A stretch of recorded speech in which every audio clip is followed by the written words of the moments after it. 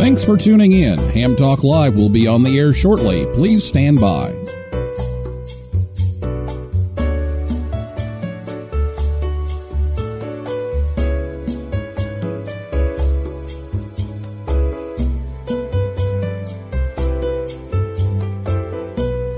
Thanks for tuning in. Ham Talk Live will be on the air shortly. Please stand by.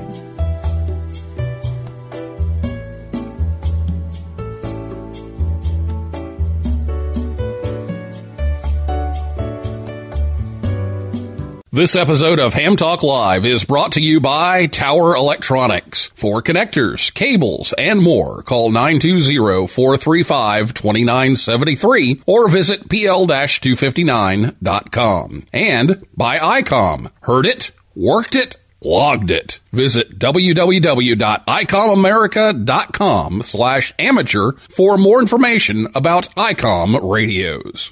It's Ham Radio.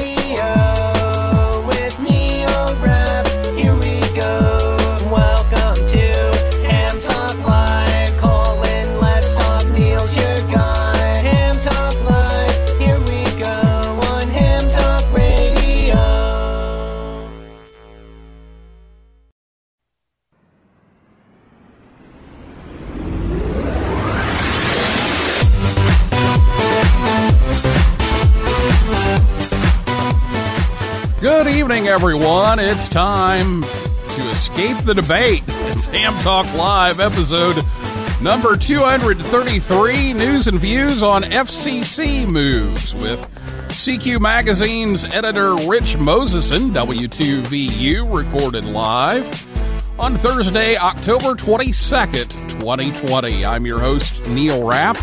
WB9VPG. Thanks for tuning in to another episode of Ham Talk Live. Tonight we're joined by Rich Moseson at W2VU, and we'll take your calls live a little later in the show.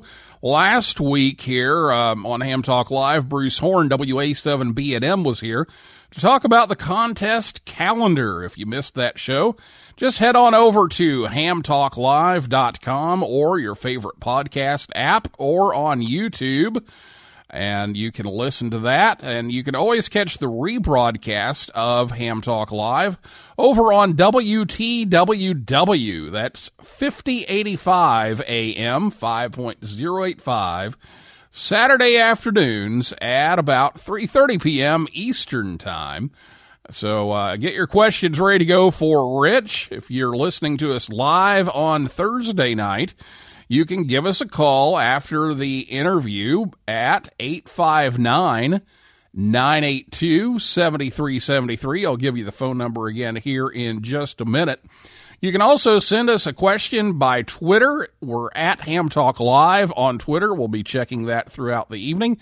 If you're on Spreaker, you can also type in the comments. If you're logged in to Spreaker, you can do that. And again, the telephone number is 859-982-7373. And we'll take your questions and comments for Rich.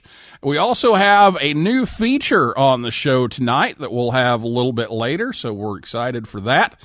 We'll take a listen to Rick Garrett, N9GSU. He's got a weekly segment starting this week, so we'll take a listen to that a little later on in the show, but I'll be back with Rich right after this word from ICOM America right here on Ham Talk Live.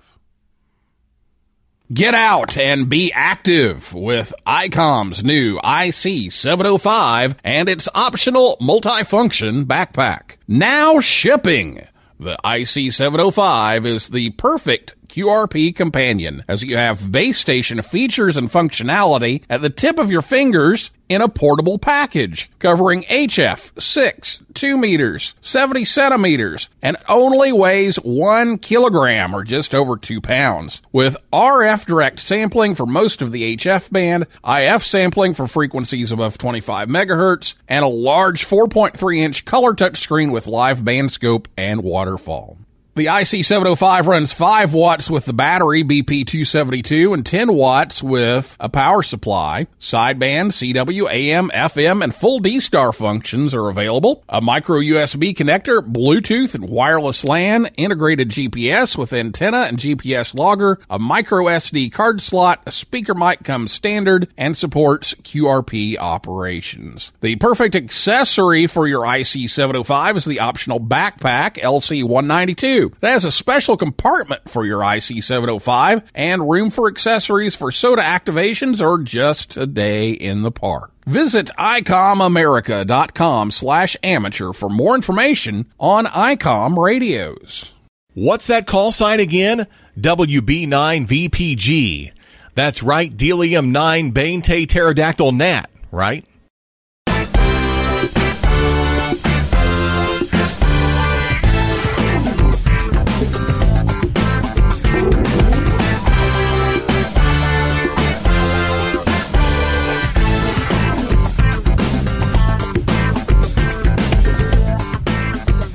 Welcome back to Ham Talk Live. Check out all the latest gear from ICOM at ICOMAmerica.com/amateur.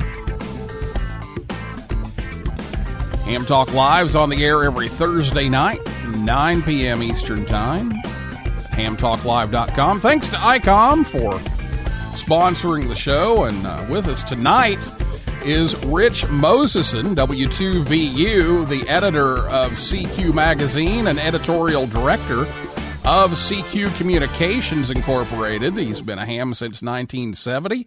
He served 8 years as the section manager for the Northern New Jersey section of the ARRL and a former member and past chairman of the ARRL Public Relations Committee. He's been a CQ staffer since 1992. He was the founding editor of CQ VHF magazine, wrote and produced the 7 introductory ham radio programs in the CQ video library, and was CQ magazine's 50th anniversary coordinator back in 1995. So, Rich, thanks for coming back on the show tonight. Oh, it's great to be here. I never thought I'd be alternative programming to a presidential debate, but we're competing with the big boys tonight. I'm hoping there will be less fireworks here. Yes, there will be less fireworks here. I can guarantee that. I have the kill switch, so I can guarantee that one. I can't kill the other mics, but I can kill this one. So we can definitely do that. And if we show up in the Nielsen ratings, we're doing well. So yeah, we'll see. Well, we're trying not to get into the politics too much, but we are talking about government a lot tonight.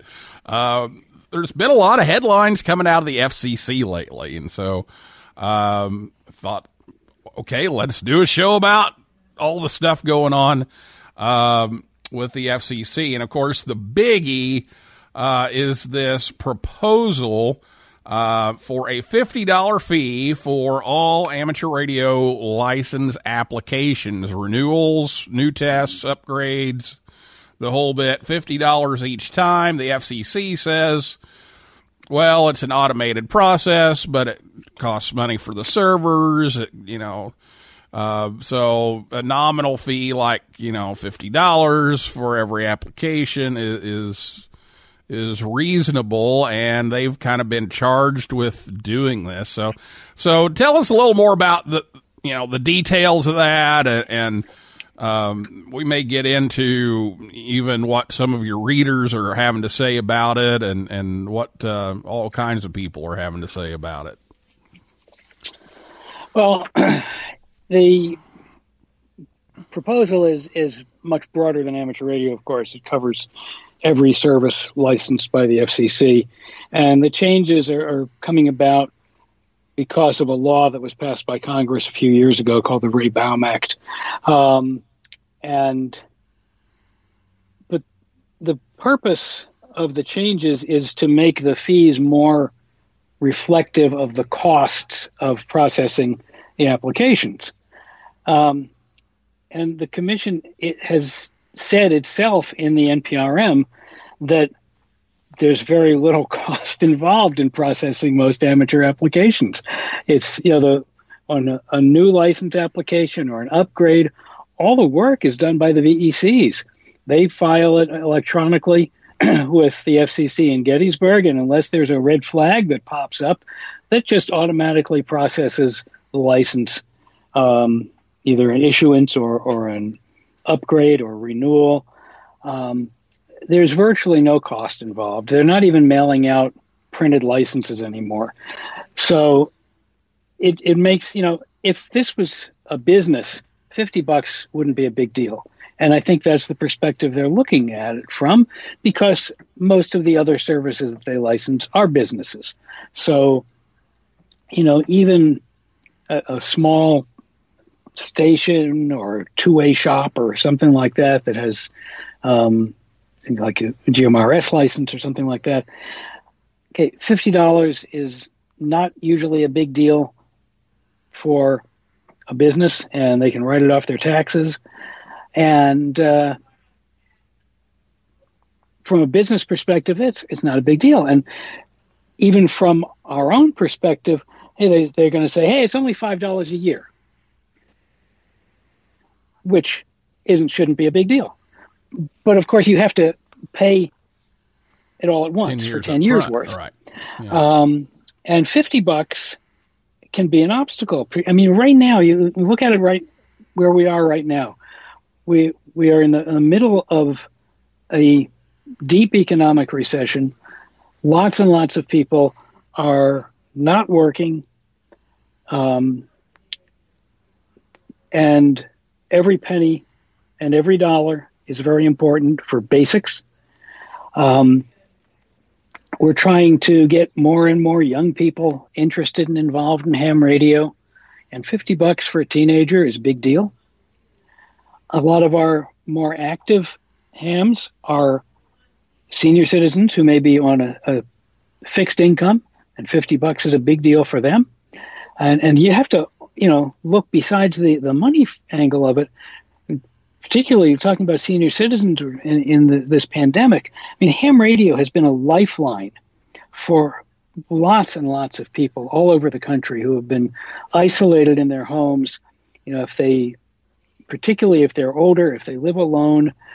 So many clubs around the country have either started or expanded nets to basically operate on a daily basis to check in on some of their members who may not be able to get out at all and make sure everything's okay.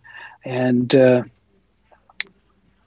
having that license and keeping that license is a very, very important thing for lots and lots of people.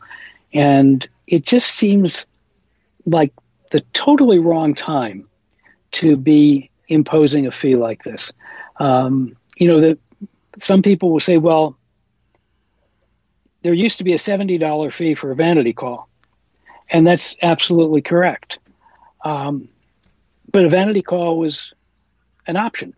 If you didn't want to pay $70 for the call, you keep your FCC issued random call, and you still have your license. You're still on the air, and you just grumble about not being able to pick your own call sign. But this applies to everything, except like an address change or something like that. New license application, renewals, upgrades, anything but the most minor administrative update. And if you look at it cost-wise, the most minor administrative update is going to incur the same amount of expense in terms of server usage as doing an upgrade, doing a renewal. So it makes no sense. If they have to charge something, maybe they could, do $1 a year, and then you get a $10 fee. And that, I think, most people can probably handle once every 10 years. That's my personal thought. Obviously, the preference would be to continue to have no fees involved with our licenses. And, in other countries, that's a fact of life. You go to Europe and you have to pay a rather significant fee every year to have a ham license. But that has not been the tradition here. And the timing is just all wrong. You asked about reader comment. I've had just one I got today in the mail from a gentleman in Texas. And he's addressing this situation. He says, with 770,000 hams in the USA, the FCC stands to make $38,500,000 in installments of $43,800 a year. Says, hams buy their own radio gear, pay the sales tax. They provide free emergency communications in disasters. They provide their own transportation to and from disaster areas. They provide their own food at disasters. Some hams rent motel rooms near disaster sites or sleep at an emergency shelter or bring their own RV and use it as a command center. And his guesstimate is that this is going to probably have an impact on about 10% of the currently licensed hams, which he says, if this goes into effect, in my estimation, 77,000 would-be hams just lost interest in ham radio. 77,000 renewals won't happen. 77,000 upgrades won't happen. 77,000 vanity call signs won't be applied for. 77,000 printed licenses won't be requested. 77,000 school-age kids won't get their license, and goes on. And he's absolutely right. I don't know if the numbers are correct, but the impact is definitely, he's on the mark. It's going to have a significant impact on our ability to keep growing. We've been doing a great job of growing steadily over the past several years, and we need to keep up that momentum. And this is going to be a big roadblock in that way for all segments of our community, the young people, people who are having economic problems, people who are on a fixed income. It's going to be a really big deal to have to come up with $50. And it's not even necessarily just once every 10 years, because you're talking about upgrades and renewals. So a vanity license call. So if you get your license now and pay $50 for it, and then 6 months down the road you want to upgrade to general, that's another $50. And a year down the road you want to get your extra, that's another $50. And then you decide you want a vanity call, and that's another $50. So over the course of 2 years, it may cost you $200 in license fees.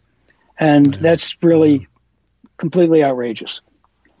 Well, there's so many things coming into my mind right now. First of all, the with my school background, and getting young people into ham radio, one of the things that I did a few years ago was I switched VECs over to the Laurel VEC program, because we were able to give the tests for free, because a lot of times, the $14, it usually wasn't a problem for them to get it. It was a problem for them to remember to bring it. And so I admit that a few times I switched hats, and Mr. Rapp decided to pay the fee because they weren't, they could get it, but they just weren't going to bring it, and they had to remember it, and I'd just rather do it than have to, remind them all the time. Now, don't forget to bring your money. So, if they didn't, it got paid, out of Mr. Rapp's wallet. But, I know one of the things that people have talked about is, maybe saying under the age of 26, exempt those, from the fee. I agree. $50 for a teenager is a lot, let alone a elementary kid or a middle school kid that doesn't have a real income. and it does put some limitations there. I also think about, what you said with the vanity calls, and I couldn't agree more that, you can still operate without a vanity call. And so if you want a vanity call, sure, pay the fee. But then I remember why they got rid of the vanity fee in the first place. They said it cost too much to process the $70 fee. By the time they processed all the fees, That's right. They weren't making any money off of it. So now they're going to make money off of a $50 fee? Yeah, it's government logic for you. But the most fearsome words in the English language, I'm from the government, I'm here to help. Yes, exactly. Exactly. I will note that the comment period is open on this proceeding. It's MD docket 20-270, I believe, is the designator for it. Comment period is open. I would encourage all of your listeners to make reasonable, respectful comments, but explain why this would be a burden for you or for people you know. And the commission does listen to comments. They read them. The staff, at least, reads every comment that comes in, and they do make a difference. And we are well known in the commission for being among the most vocal licensees that they deal with. So we need to maintain our reputation, be vocal, file lots of comments, but explain to them reasonably and rationally why this is a bad idea and why the fee, if it can't be eliminated, should be reduced to the absolute minimum possible. And there's 50 different directions this has gone in the preliminary comments. So some people are saying, heck yeah, I'll pay it if you'll actually do some enforcement. And, and let's exempt the young people, and let's exempt anybody, over a certain age, and let's just do the vanity calls. And there's like 50 bazillion different directions that all of these things are going. Oh, it's the marketplace of ideas. Yeah. But, but if in the comments there's a clear consensus that develops for an alternative approach, that will be noted by the staff, and they will note it to the commissioners as they put together their final decision on it. So, the process does work. You may not always get what you want. You may not get all of what you want, but they do read them. They do listen. They may not decide the way you want to, but sometimes they do. And particularly, with amateur regulations, we are kind of a community unto ourselves. It's not like broadcasters who are serving the general public. Our regulations affect us, and except for those that are intended to keep us from causing interference to other services. But as far as the regulations internal to ham radio, we're the only people affected by it. So the commission really wants amateurs to provide guidance and leadership to them on the direction that we want the regulations to go. And I've heard this from people at the commission in the past. And, they said, we don't want to be sitting up here in Washington and just telling you what to do because we think it's the best thing to do. We want to hear how you want the service structured, how you want the requirements to be, and then it's our job to figure out how to make them fit in with the broader picture of licensing and regulation. So I would encourage everyone to submit comments. You can do it electronically through the electronic comment filing system. It's really pretty easy. And let the commission know that how you feel. And if you think that, there's a reasonable alternative that they should consider, offer it up as a suggestion. You never know when they might say, hey, this could work. Yeah. So that's all good things, and there's some strategy going on too. We may talk about that a little bit later, but we're still on topic number 1. We haven't hit 2, 3, or 4 yet, so we better move along here. We've got this other big thing from the FCC, not quite as big as this one, but it's still pretty big, about losing spectrum. They're going to sunset the secondary use of 3.3 to 3.5 gigahertz to open up space for some new 5G, the 5th generation cell phone data band here. Who is this going to impact, and when is this going to take place, and what are you hearing about the loss of spectrum? Well, it's not going to impact enough of us, and that's part of the problem. Because we're not making the use that we really need to be of our microwave bands. And I wrote an editorial about it several months ago, which I called the microwave or the gigahertz imperative. And we really need to do more on the microwave bands. We can't say we're afraid to use microwaves. I mean, I'm talking to you right now on a 5 gigahertz radio. It's called my cell phone.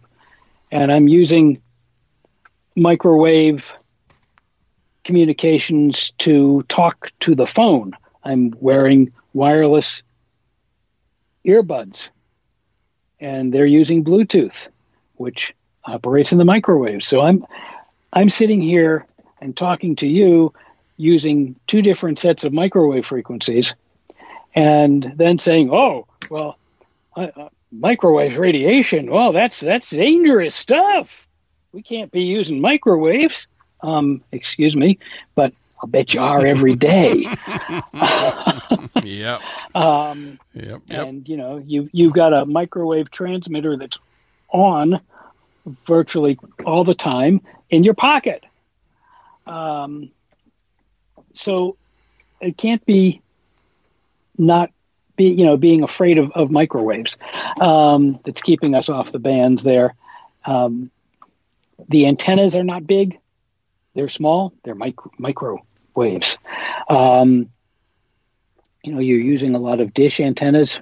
Getting out and operating portable is getting to be very, very popular. Look at Summits on the Air and Parks on the Air and Islands on the Air. All these OTA programs. We should probably have a MOTA program, microwaves in the air. Get people out in the same places with a dish and get on these microwave bands. You're not going to work worldwide DX direct on the gigahertz bands, but we have satellites that operate on the gigahertz bands. We have a thing called the moon that you can bounce signals off of on the microwave bands. So you can work DX on microwaves. There's a satellite segment in the 9 centimeter band, the 3.3 to 3.5 gigahertz band that we're talking about here. But as the FCC pointed out, there are no active satellites in that band at the moment. There's lots of stuff you can do on the microwave bands that we need to start doing. We are supposed to be leaders in technology, and a lot of us are in our professional lives, but we have to do that in ham radio too. And we have to make much better use of these microwave bands broadly. So we've already lost 76 gigahertz for vehicular radar, 10 gigahertz, which is among the most active of the microwave ham bands is up for review at the next World Radio Communication Conference. And 3.3 gigahertz here, we're in the process of losing it. Right now, what the services that we've got there's several mesh networks that are up and running on there, and out in California, they're providing significant backup communication service to people fighting the wildfires. They're ad hoc networks, and there's a lot of digital amateur television that's going on there. So it is among the more active microwave bands. I would say probably the third most active. You've got 2.4 is easy, but we still need to be making more use of it because it's shared with Wi-Fi. So you have all these Wi-Fi modems out there that can be tweaked onto the ham frequencies and do mesh networks and things like that. And then you've got 10 gigahertz band or X band, which is growing in popularity. And you get to discover all sorts of very cool propagation on these bands, too. I think one of the coolest things on 10 gigahertz is something called knife edge refraction. And you want to talk to somebody when you have a mountain in between you. Signals at 10 gigahertz can go over the top of a mountain and down. Knife edge diffraction, it's called. That's right. Very cool. And these are things that you don't see on HF or even VHF, UHF. You can do rain scatter on 10 gigahertz. Your average raindrop is just the right size to absorb and re-radiate radio signals. So you can bounce signals off a thunderstorm. There's just so many cool things you can do up on the microwave bands that we need to do more of and have more fun and learn more about them. Unfortunately, we're not going to be able to do this for much longer on the 9-centimeter band. The FCC broke it down into two portions in the proceeding, mostly because the Defense Department is the primary user of the band, and there are certain uses that the Defense Department is not ready to give up yet, and they're still working out plans. We've got, I'm just looking at our News Bites column in our November issue is focused on the sunset of this band. I'm just looking for the details on there.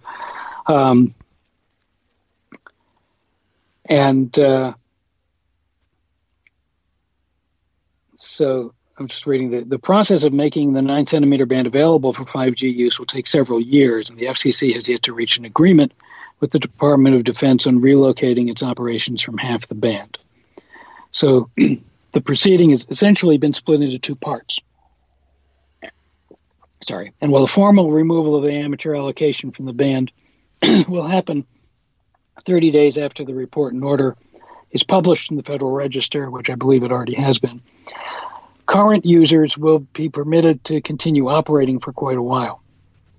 The so-called sunset dates for amateur operation will be determined in a future FCC proceeding.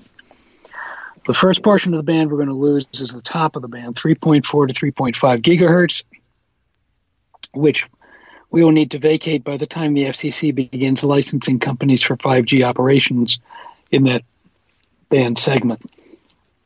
It's expected this is going to be sometime in the middle of 2022. So we got just about 2 years of usage left on there. It's unclear whether new operations will be permitted. It's very obviously very difficult to enforce this. It's not like we're licensed to a specific frequency in a specific location. So I don't know how they would know whether a new user is on the band or not. But the lower band segment from 3.3 to 3.4 gigahertz will be closed to hams when and if licensing begins for commercial users in that segment.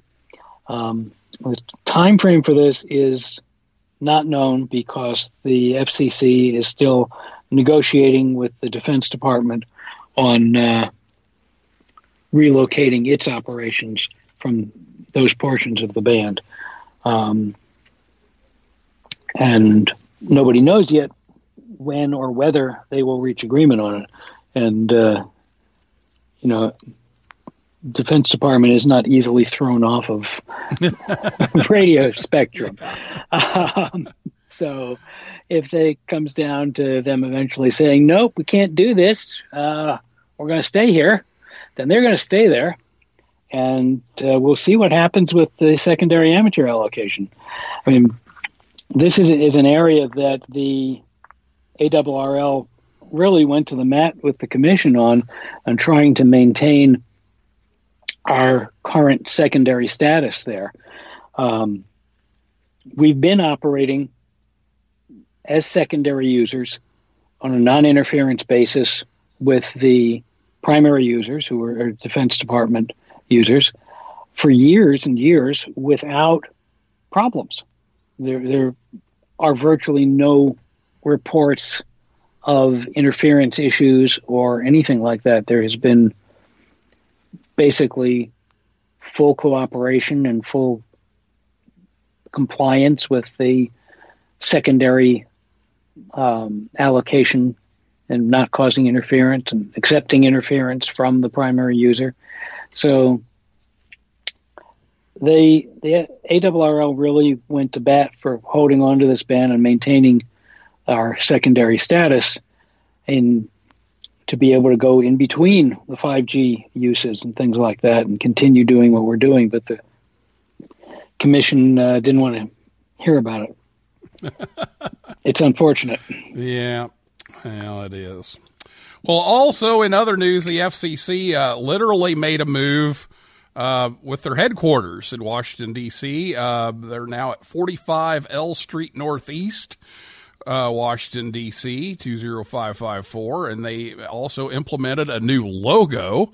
So you can check that out if you're interested in the new logo. But we are behind, so we're going to take a break, and we'll come back. We'll talk about some more of this and maybe some CQ Worldwide and some other things, and we'll unveil the new segment here after this word from Tower Electronics right here on Ham Talk Live. Thanks for choosing Tower Electronics. How may we help you today? We have PL259s, we have in connectors, we have SMA adapters, we have BNC adapters. What can I show you today? Where's the tower? Well, we don't actually have a tower with us, but we have all kinds of things you can use with a tower. We have power poles, antennas, soldering irons, and meters. Where's the tower? Ma'am, that's the name of our company. We can't haul towers to all the Hamfests across the country that we visit, but we have almost every connector and adapter you would need to connect your antenna that's on your tower. I don't think there's a tower back there. I really don't. Tower Electronics. Visit us at a Hamfest near you or call 920-435-2973 or see our whole catalog at pl-259.com. Sorry, one thing we don't have is a tower. Join the conversation. Give us a call at 859-982-7373. Again, the number to call is 859-982-7373. Or, if you'd rather type than talk, tweet us at Ham Talk Live. Now, here's Neil Rapp with more Ham Talk Live. Oh, yeah. You're talking ham radio, baby. You're listening to Ham Talk Live with Neil Rapp.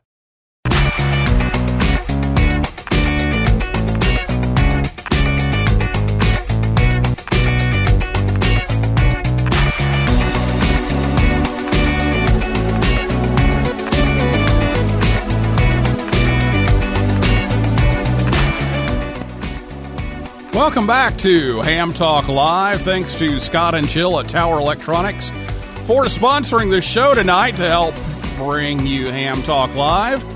Tower Electronics will be down the road from me, Bedford, Indiana, November 7th. And then Fort Walton Beach, Florida, the Hamfest there, November 13th and 14th. COVID permitting, of course. But you can catch them anytime at pl-259.com. And you can catch Ham Talk Live every Thursday night, 9 p.m. Eastern Time, right here at hamtalklive.com. And be sure to check us out on Facebook, Twitter, and Instagram. Well, we've got a new segment of the show this week. N9GSU, Rick Garrett from Indianapolis, Indiana, is kind enough to humor me. And we came up with this new segment. So, here we go with the debut of the N9GSU Ham Talk Live Ham Radio Joke of the Week. Now it's time for the Ham Talk Live Ham Radio Joke of the Week, a part of the show where Rick tells us a ham radio joke. The Ham Talk Live Ham Radio Joke of the Week is brought to you by QRM Labs. Now, here's Rick Garrett in N9GSU with today's Ham Talk Live Joke of the Week.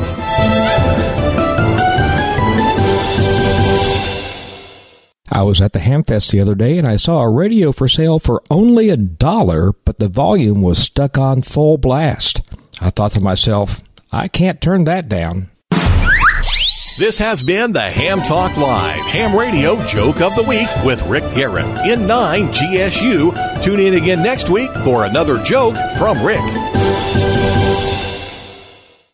Well, there you go. I can't turn that down. All right. Well, it's time for your calls. So, yeah, I had you turned off. You'll have to say it again. I said he's twisted. Oh, it's time for your calls. If you have a question or comment for Rich, give us a call, 859-982-7373, or tweet us at Ham Talk Live. If you're listening to us on WTWW or on the podcast edition, we're not here. It's Thursday night. The debate's going on, and we're escaping it. So let's see here. We've got several things going on. First of all, Trip K5TRP says Rich has been on a podcast roll this week. So you're making the rounds here. Yeah, I don't know why. I don't know what happened, but suddenly. I was on Ham Nation last night. I thought it was supposed to be next week, but I got a note from Bob at about 6 o'clock saying, we're ready for you. Oh, oops. So, and of course, I do a regular segment once a month on Amateur Radio Roundtable about what's coming up in the next issue. And I'm doing 2 of them this month because on September 29th, which was the day I was supposed to do it, that was the first debate. And Tom canceled the show that night to not get in the way of the debate. And then he had streaming difficulties the following week, so that didn't happen. And I finally got on last week. And so, yeah, I'm kind of bouncing around the podcast this month. Yeah, you're getting your time in here.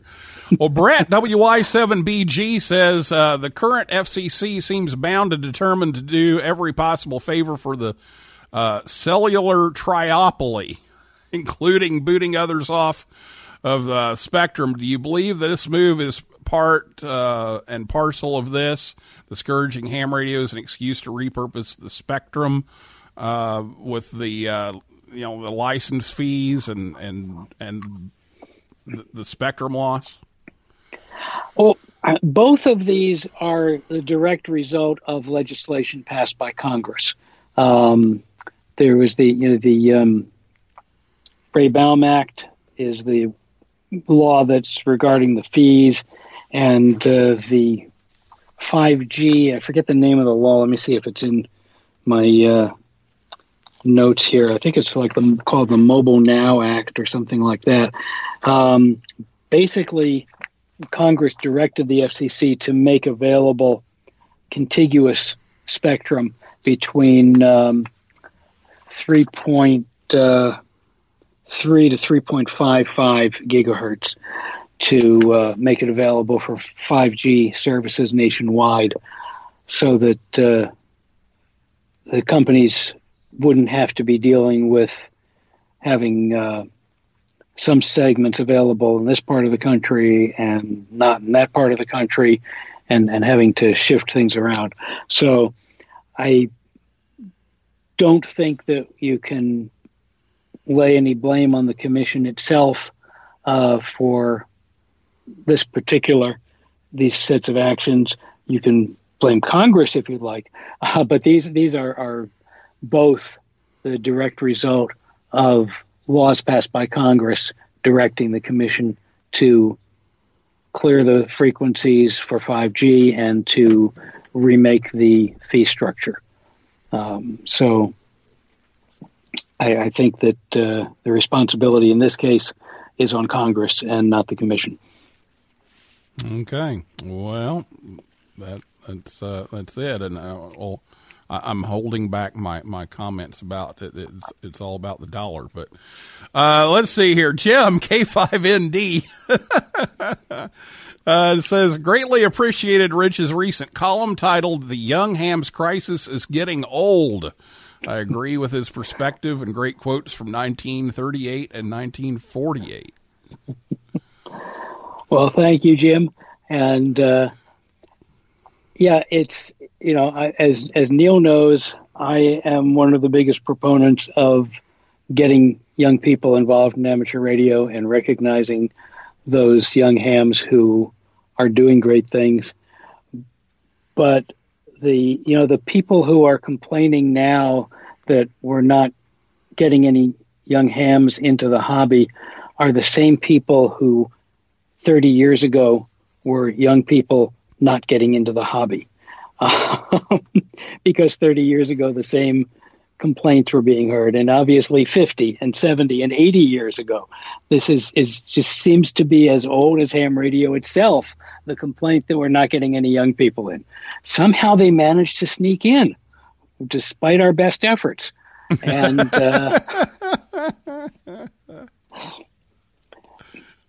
I used to give a talk at club meetings back when there were club meetings called Ham Radio Successfully Dying for the Past 50 Years. Because we've been hearing the same stuff over and over again about how this is going to kill ham radio, that's going to kill ham radio. And ham radio just sucks it all up and churns it over and makes it part of ham radio. But I have to expand that to now, ham radio is successfully dying for the past 80 years. It's not to say that we should not be actively encouraging young people to become hams. We absolutely should, and to get on the air and to get active and to remake ham radio in their image with the new technology that's available to us. But it's not the crisis that so many people make it out to be, because if it was, there would be no ham radio today, and there wouldn't have been for the past 40, 50 years. So it's, I was just looking at a article today that I think is going to be one of our CQ classics in November. It was talking about the number of hams at different points. Before World War I, there were 6,000 licensed amateurs in the United States. By the time World War II rolled around and ham radio got shut off again, there were 60,000 hams. And today there are 770,000. As I said, dying successfully for decades. Yeah. And our young people are there. They're growing. And we're doing everything we can to grow that. And just on Newsline, actually anchored it just a few hours ago, coming out tomorrow. There's a couple of good youth interest stories on Newsline, and one of them is one that I'm involved with, and I have Bryant Rascal coordinating, and that's December Yoda month, where all these young hams get on and made over 100,000 contacts last December, and they're going to try to break that record again this December. So there's more out there now than when I was 5 years old and trying to navigate the ham bands, but it's growing, and maybe not as fast as we'd like, but it is growing. Well, thanks, Jim, for that, and I think that's what we have so far tonight. I know we were going to talk a little bit, and we're already over time. We were going to talk a little bit about CQ Worldwide, because that's this weekend. That's the biggie. That's right. So, what do you? 22 hours from now it starts. Yeah. So, what are you expecting from CQ Worldwide in the middle of a pandemic?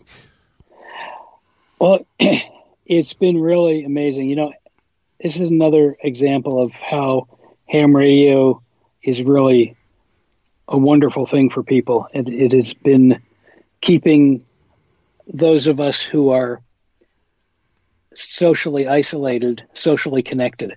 We are very fortunate that we have these radios that let us talk to people around the corner and around the world, even if we happen to be stuck in our homes or going out for very limited excursions for like food and medicine, and that's about it. One of the casualties of the pandemic has been a lot of de-expeditions and trips to somewhat exotic places to operate. But a lot more people have been, since they've been home without a whole lot of other stuff to do, they've been spending a lot more time on the radio. And we have had record participation in all of our contests so far this year. It shows no signs of slowing down. It's not just our contest, but every contest since March has had record participation. So we are expecting the CQ Worldwide this weekend to be part of that. There are going to be fewer multipliers to be had, because a lot of the people who normally go and activate different islands and exotic places for the contest are not making the trip this year. We're going to have a lot more competition in the single op categories. We've seen some innovation in multi-op areas, though. A lot of remote operation, a lot of hybrid. We're featuring that in our November issue also. Hybrid remote and local operation, where you have a multi station where you have one operator at the station physically controlling one radio and keeping an eye on the others, while other operators are coming in remotely and operating from other locations. Our May issue featured on the cover a totally remote multi operation with, I think it was 10 or 12 operators, all in different places, operating remotely from a station in Maine, and I think they won. So there's a lot of ham ingenuity going on, a lot of innovation, and a lot of activity, and that's really great. Yeah, that's some cool stuff, and I know there's more and more of those remotes popping up all the time, and they're going to be useful this weekend. That's for sure. So make sure you get a chance, get on CQ Worldwide this weekend. It's a great opportunity to rack up some DXCC credits and get some countries and have a fun time. So, and the sun is starting to wake up, so there's going to be sun's DX. waking up. Yeah, so get in there and give it a shot. It's on the way up. Well, we've got all kinds of stuff that we could talk about, but we're already over time, Rich. So we're going to end it here. But I thank you so much for being on the show and talking about all this stuff. Great stuff. My pleasure. I know you've got a couple of books coming out that you're working on over at CQ too. I'll give you like a minute here or two if you want to do something quick on those. Well, we're in the editing process on them. One is a broad brush introduction to ham radio, written by Eric Nicholas, KL7AJ, who some of you may be familiar with. He's written a lot of ARRL books, and he's one of our columnists, and he has a really great way of just connecting with people and talking about technology in non-technical terms, so to bring people in and get them interested. And the other is a complete update to our shortwave propagation handbook, which is quite long in the tooth by now. And there's been so much that has been learned over the course of the past cycle. And in terms of new satellites and new data on propagation and solar activity, it's all being worked into the revised version of this book. So hopefully both of them will be available for Christmas, and they will be worth your while regardless of when they're out there. All right, and let everybody know where they can find CQ and the books and all the information on all of that stuff, and a new calendar coming out here too. That's right. The calendar is out. I've got one sitting right in front of me here. I love it. It's all available at our website at www.cq-amateur-radio.com. Okay, and, there you go. You can also subscribe. All right, Rich. Well, thank you so much for being here, and we look forward to more great things out of CQ Communications and CQ Magazine. Thanks for being here, as always, and we'll be talking to you again soon. Very good. Glad to join you. And perhaps the next time you're on every other podcast. That's right. So hope to see a lot of your listeners on the air this weekend. Yep, I feel the same way. So that's a wrap for this week's edition of Ham Talk Live. Thanks to my guest, Rich Moseson, W2VU from CQ Communications, and everybody out there in cyberspace for listening and typing in tonight. And invite you back next Thursday night, 9 p.m. Eastern Time, when we won't have the excuse of getting away from the presidential debate.